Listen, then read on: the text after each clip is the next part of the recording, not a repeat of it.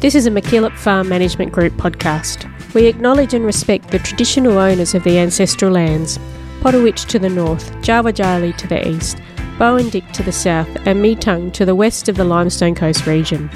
We acknowledge elders past and present, and we respect the deep feelings of attachment and relationship of Aboriginal peoples to country.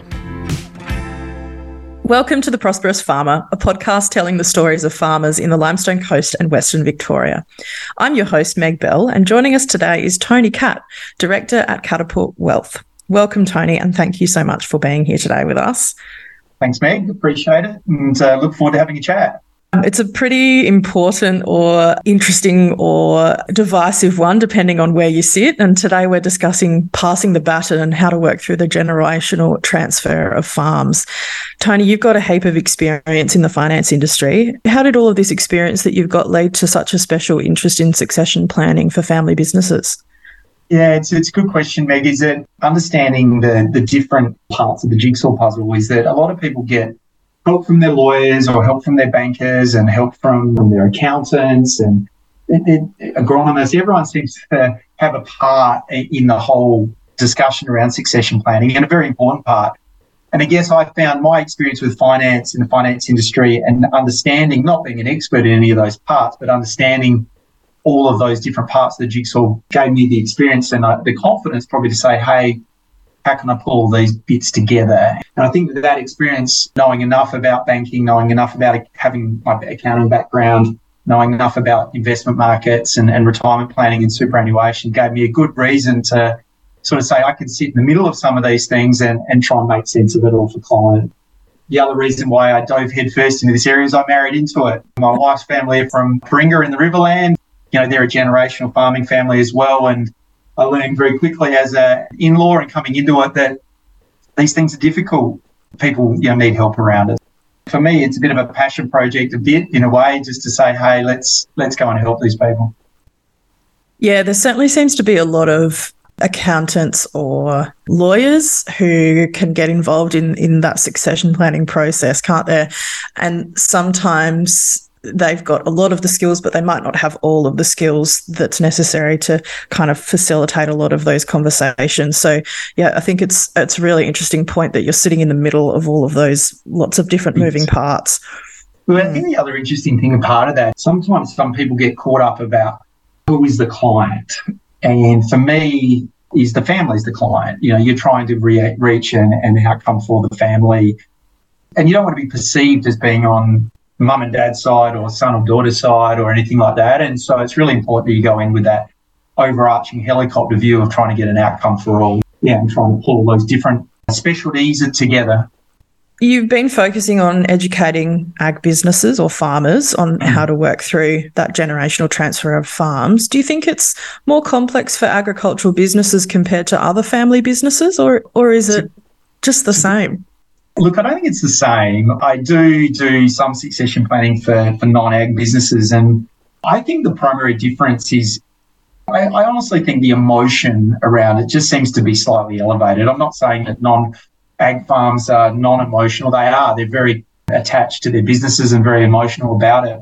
There's something about off the land. There seems to be a lot of passion. There's a lot of history a lot of the times, and whether it's right or wrong, there's a lot of expectation too. And I think there's a lot of expectation to try and pass it through generations because that's what my parents did or that's what my grandparents did. And it puts a lot of undue pressure in places perhaps where it shouldn't be, but that's what makes it a little bit unique. And the second thing that's made it even more unique recently is just land values. Land values going through the roof, particularly through the last sort of 3 or 4 or 5 years post sort of COVID, has made this a very challenging space and very different to I guess, non-farming succession plans. Those land prices keep popping up in conversations, don't they? Yeah, and without being a land expert, and nearly unjustifiably are some of them trading where they are as well. And I guess the other dynamic that sits behind this, I call it the big getting bigger mentality, and you see corporate farming sort of entering into this space, and that's having an impact. And then I use the phrase sometimes where some farmers are getting caught in a spot where they can't afford to get smaller, but they can't afford to get bigger. And therefore, where do you go from a generational point of view? And it's a really challenging space. Yeah, for sure. Why is planning for succession important, and why should people do it? Yeah, I think sometimes probably the easiest way to answer that is if you don't do it, what could happen? And I've seen examples which have probably got to me nearly too late, or the outcomes of it. And you could ask plenty of lawyers out there in the country landscape about what happens when you don't plan for it. Is that communication breaks down, animosity is created, assumptions are made, three-way conversations happen. All of these bad emotions can rise to the surface, and we've seen families break apart. I'm sure that every district in South Australia and Victoria, probably all around Australia, has got these stories. And a lot of the times, and I use this, I was at Pinaroo recently, Meg, and I got asked about how many times does planning, how many times does it work? And I said, where something's gone wrong, when I come in, if you have a death, an unexpected death, or you have an unexpected event that causes disruption in a family, and then you say, oh, well, we should start doing some planning now. I find that I could probably solve 6 out of 10 of those. It's hard backtracking over those ones where something's already broken. Where families have got me involved very early, where the kids might be in their teens, we started talking about it 10 years ahead of when any potential land transfer or business transfer is being had. I know this will sound bad, but I believe we get a good outcome out of those 10 out of 10 times, where we've talked about structuring the wills properly, we've talked about structuring the evolution of retirement planning properly. And at the end of the day, I think all that people want to know is just a little bit of transparency and communication. And so, they just want to be involved in the conversation, both on farm and off farm. And if we can provide that and do that well in advance of anything actually happening, we generally get a very good outcome. So the planning bit is the key word there, get ahead of the game. Yeah, for sure. There's certainly lots of things that can go wrong and break down in the process, isn't there? You just said about planning, that's, a really key word and phrase that, should be taken into account. What I love about my farming clients is that a lot of them will tell me they do plan, but it sits in their heads. Yes. And I 100% agree that a lot of farming clients plan, but they do not communicate their plan, or they don't write their plan down, and they don't challenge the plan or their thought process around, well, is this still a good idea or not? And get everybody bought in to the plan. And I'm not saying that people don't plan, but I think there's still more to it than just thinking about it. Yeah, absolutely. That communication piece seems to pop up again and again, doesn't it, Tony? And I think, having those sorts of skills as somebody in this sector is really, really important, which you've definitely got in spades. So I reckon your clients are all pretty lucky. Tell us a bit about your approach, Tony. You talked about that importance to plan, but how do you actually approach the planning and the frameworks around succession planning when you're working with clients? Yeah, look, I think we divide it into 2 big buckets, Meg. Is that the first bucket, and it's an awful way of framing this, and I apologise to everyone listening, is that first plan is to do the dead plan. Recent events all around South Australia tell us that things happen and none of us get to foresee some of these events. And the premise behind the dead plan is making sure your wills are structured accordingly, your insurances, your risk management, the what ifs. If something happens to mum, something happens to dad, these sort of what ifs. As sad and as morbid are the conversations as they are, they're just super important. And you've got to assume in this part of the dead plan that it happened tomorrow. You can't say, when I'm 95, if I die, then this is what I want to happen. No, if it happened tomorrow, how does this business operate? What is going to happen tomorrow? And critically, we stress test that a lot. And it's a big conversation, but that's part of the framework. The second part of it is, we call it the living plan. And that's the part that, again, a lot of people get wrong, in a sense that they think their dead plan is their living plan, and they actually then forget to update their dead plan. So wills get out of date, and suddenly you pick up a will 10 years later and reread it and you go, wow, if this happened now, is it still going to be okay? And the short answer to that a lot of the time is no. And so the living plan really encompasses 4 major, I'll call it mini plans, that sit underneath that. So there's a retirement plan for mum and dad. How do you live? You might be 65 today. How does life look like for you for the next 30 years? And a lot of people need to contemplate that. It's an important conversation to have. We talk about then the management plan. So if you do live for the next 30 years, who's going to run the business? Who's managing the business? Who's doing the day-to-day? What is the actual management of the business look like? The third one we talk about is, I call it the checkbook plan, is normally a lot of farms have the land in one entity, they have I call it business structure in another entity that generates the profit and the loss. We're big on making sure that checkbook, who controls the day-to-day cash flow of the organisation, who controls the decision-making, is a plan in itself. And the fourth plan, the mini plan, is, the land. Like who ultimately, whose name is on the title for the asset itself. And all of them can be done in different timeframes and they're different conversations, but it's really important we strip them out and have those individually. So lots of small plans to make a bigger plan. Well, and it's funny, very deliberate, because I think a lot of clients get overwhelmed by this conversation and they feel like the whole conversation can get really too hard. And therefore, when it gets too hard, we know human behaviour is, we do nothing. And you become paralysed because you find it, a lot of clients find it too hard, and they also don't want to deal with the confrontation of it. They find the conversations are too difficult. And you know what? At the end of the day, it's just easier to go out and do something else. I get it, but having these little mini plans, just you do it in more bite-sized chunks, can help people just move forward through it a little bit better. And often you can have so many decisions to make that it's really difficult to know where to start or which one to start with, and that's when it becomes easy to put things off, doesn't it? Yeah. And people, human behaviour is we do. We don't like doing things that are uncomfortable or difficult. Yeah, and particularly with our own family. Yeah, absolutely. So, Tony, we talked a bit before about accountants and lawyers and a few other people around the farm. Who should be involved in all of those succession discussions? And as farmers, what sort of outside expertise should we be utilising?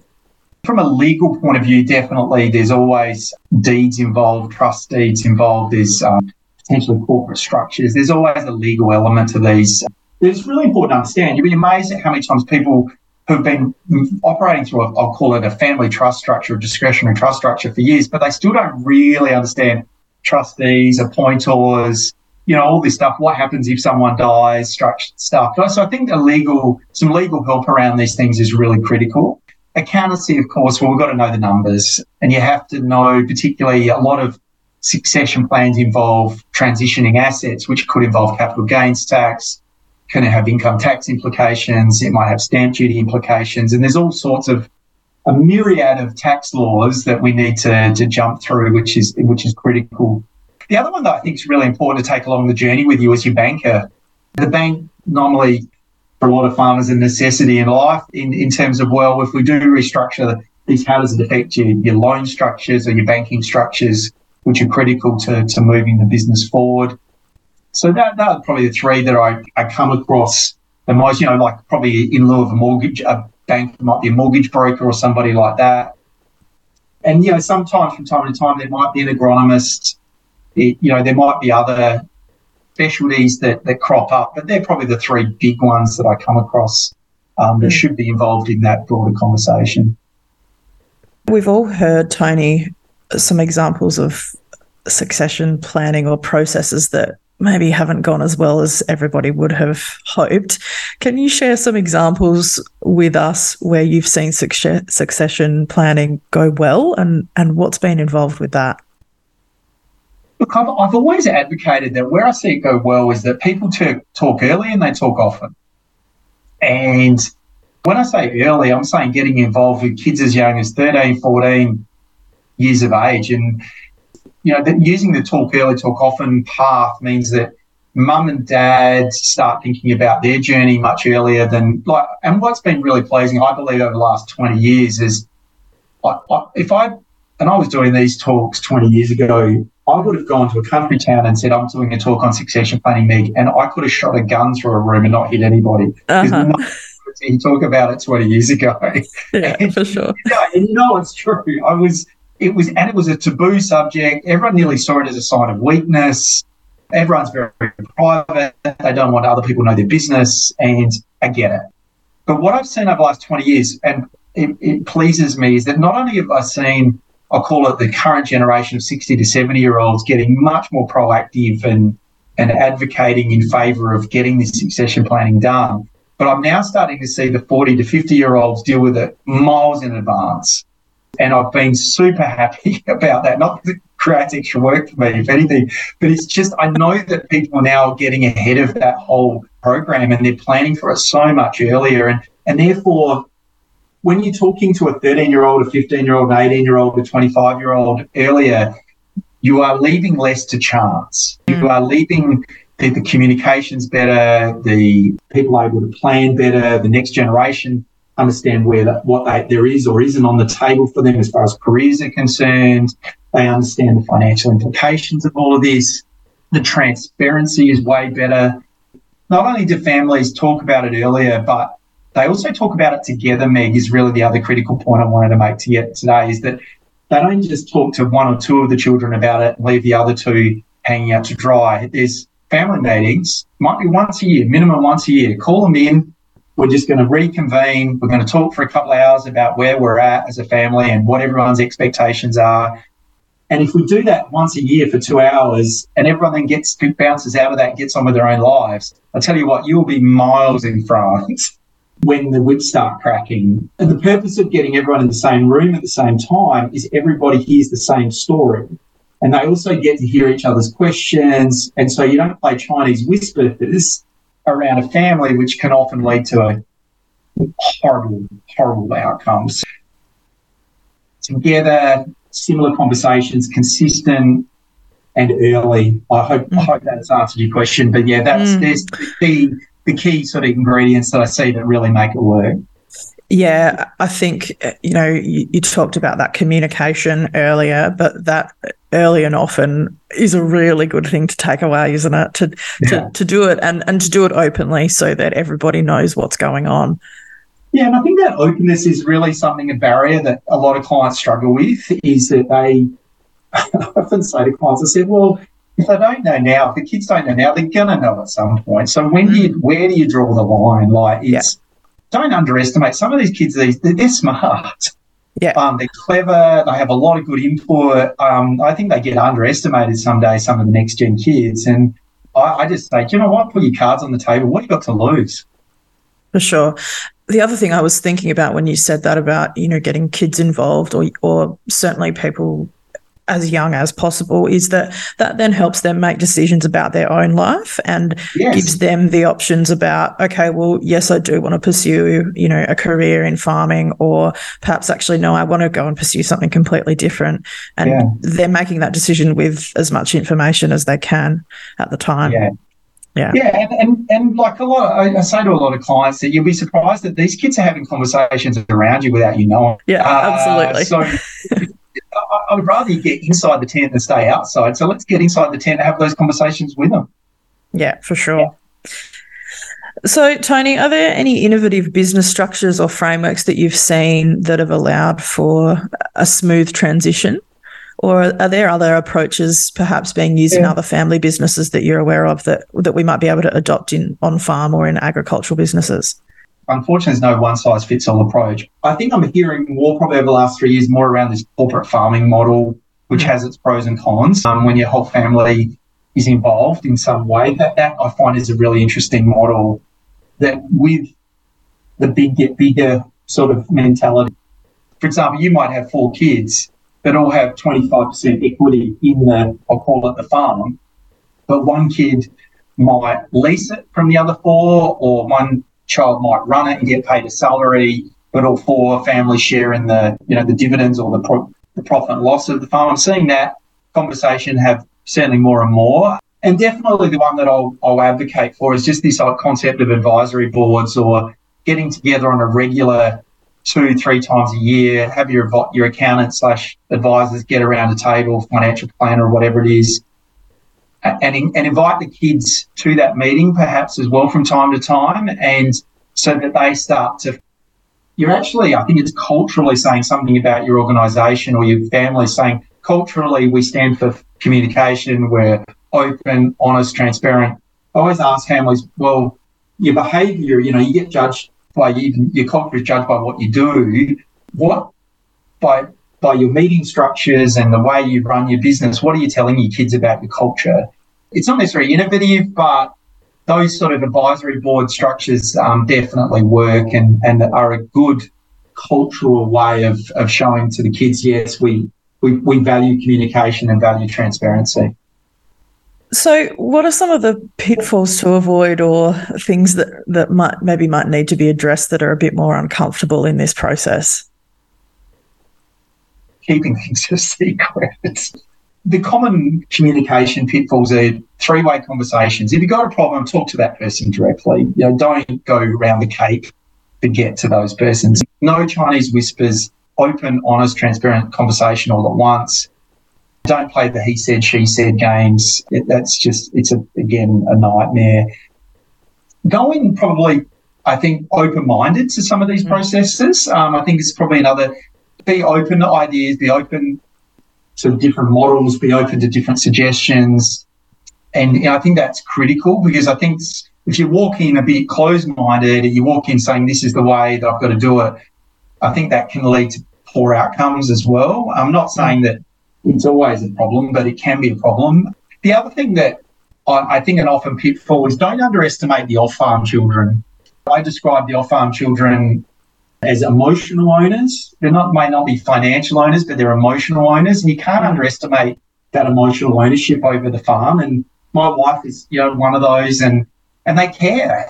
They give a crap about what goes on to the farm, and it's where they had their 16th birthdays. They might have their 21st or 18th out there. It's who knows. They have a big connection, and therefore I talk about getting their perspective and lens on how this might work. I think is critical, and sometimes when you ignore them, I think it can be to your detriment.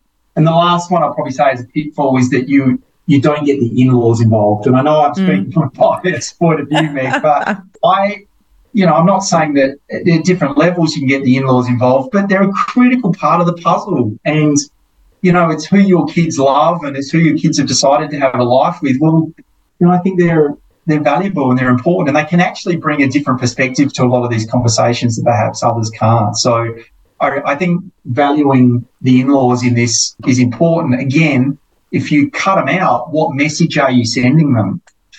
Which is what I worry about more. Something that I've heard others say about succession planning is that what's fair is not always equal, and what's equal is not always fair. And I think that really probably comes into play, particularly when we're talking about those children that are off farm or in-laws as well. So something I think really a good mantra to have. Everyone's got their different lens on it, and I say to clients that this whole process is an art, not a science. There is no cookie cutter. Here's the A plus B equals C mentality. It's an art. Like, you look at an artwork, and some people look at the artwork and go, "Oh, that looks horrible," and other people look at it and see its beauty. Well, that's sometimes what succession planning is. Yeah, for sure. So, Tony, what do you think your top tips are for effectively working through that generational transfer of farms? Be open to help. Don't make any assumptions about what people's perspective is on the farm and what should happen to it. So no assumptions. As I said, talk early, talk often, and talk together as a group. Be open to ideas, be open to options. Ultimately, my number one tip here is have a plan. And it may not be a plan in concrete, but it might be in pencil, but it's a plan that everybody knows where they're working towards, what they're working through, and plans change. I get it. Things happen and plans change. Understanding where everyone's trying to head is really critical here. And I know I put a bit of pressure on, I'll call it the older generation here, mum and dad. I use the phrase colloquially as you go, that they're normally the first domino to fall, because if the kids can't see where mum and dad's vision is or where they're heading or what they want from it all, it's very hard for the next set of layers to really fall in behind. And so it starts at the top. We have to get the vision right, we have to get the direction right and the planning right, and then it works its way through. The other trap, probably not a tip, but a trap, is I call it Mexican standoffs, Meg, that people need to avoid, is that where a lot of families I come across, you've got mum and dad sitting there going, oh, we're just waiting to hear from the kids to hear what they want. And we just, we want them to come up with a plan and da-da-da-da. And, of course, when you go and talk to the kids go, well, we're just waiting for mum and dad to come up with a plan. Yeah. At the end of the day, none of them are talking to one another, and call that a Mexican standoff. So let's not get into those traps and let's have these open conversations early and often. Some really good tips. Thanks, Tony. So you mentioned you've seen quite a bit of change over the last 20 or so years. What's your prediction for the next 10? How do you think family businesses and succession planning might change in the next 10 years? Yeah, I think it's going to get really interesting. It's with the values going through the roof. I think back in the 1980s in South Australia, we had 40,000 farming entities. We went to 2000, we had 20,000. I think the last data point in 2020, we had 10,000. And of course, HR on farms is going to become as the farms get bigger, so HR becomes a bigger and bigger issue. So managing people who's got the skill set to not just be an agronomist, like on the agronomy side, but can you deal with a team of 10 people and manage the HR side of it? I think we're going to see different skill sets. I think we're going to see more fly in, fly out. You don't have to be at Tumby Bay, to manage a farm. You might be living in Port Lincoln, you could be living in Adelaide. I think that whole we live where we farm mentality may not hold, particularly as the next generation washes through. So I think the skill set's going to change. I think the conversation's going to change because of the size, and technology, of course, will probably help foster these things as well. So I think there's going to be some big changes. I've heard others talk about that HR shift or that change that they might have anticipated to happen. And you're right, as businesses get bigger, those skills that are needed to manage staff and manage people and timelines and, machinery and logistics. Absolutely, yeah. That becomes a whole job in and of itself, doesn't it? You can imagine 30 years ago, 50 years ago, Dad or Grandpa didn't sign up for any of that stuff. They just got up and they did what they loved, and they grew wheat or cattle, sheep, whatever they do, and that's great. But when you're dealing with a team of 10, your skill set changes and your priorities change. And some people go, well, hang on, I didn't sign up for this. And they don't like where it goes. That's a good conclusion to come to, though, too, isn't it? I don't like doing that, so therefore I'm not going to. Yeah, that's right. But I would rather do that sooner rather than later. To some Absolutely. Degree. But, some people have to go through that evolution to figure out what they like. So, Tony, if someone's been listening today and they think, maybe we're just starting to have those conversations, or maybe we haven't started and we think we really should, where can they go to learn more? So we've got the Pass the Baton podcast, and I think you can go to catapultwealth.com.au to go and download the podcast. We've got over 20 episodes where I've interviewed lawyers and accountants and bankers and farmers and all sorts of general experts, which have been great. It's important that people probably can listen to the podcast like this one in their own time and mull over their thoughts. And I've always found that a good source of help. There's a variety of facilitators in this state. We're actually blessed in this state, I think, with a variety of really good quality people that can help move these things forward. But for me, just starting with the podcast and collecting your thoughts and going from there, I think that'd be a good start. What does the future hold for you? Where are you heading? What's your next biggest exciting thing that's happening? I'm pleased to say, Meg, this has been 2 years in the making. I'm still writing a book on all this stuff. Fantastic. So I am halfway through it. What I've done is I've pulled all the data, everything from all the podcasts, from all my meetings, and I'm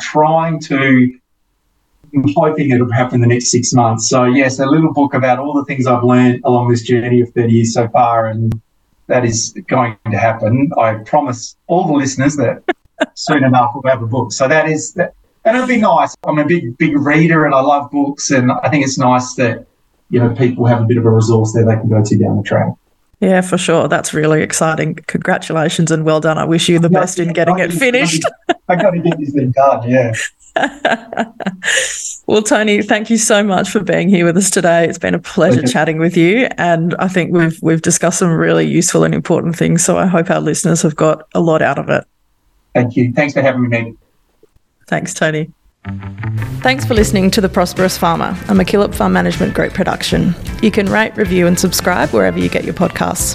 Follow us on Facebook, Twitter and YouTube at MacKillop Group, or check out our website at www.mackillopgroup.com.au. Thanks for listening and see you next time.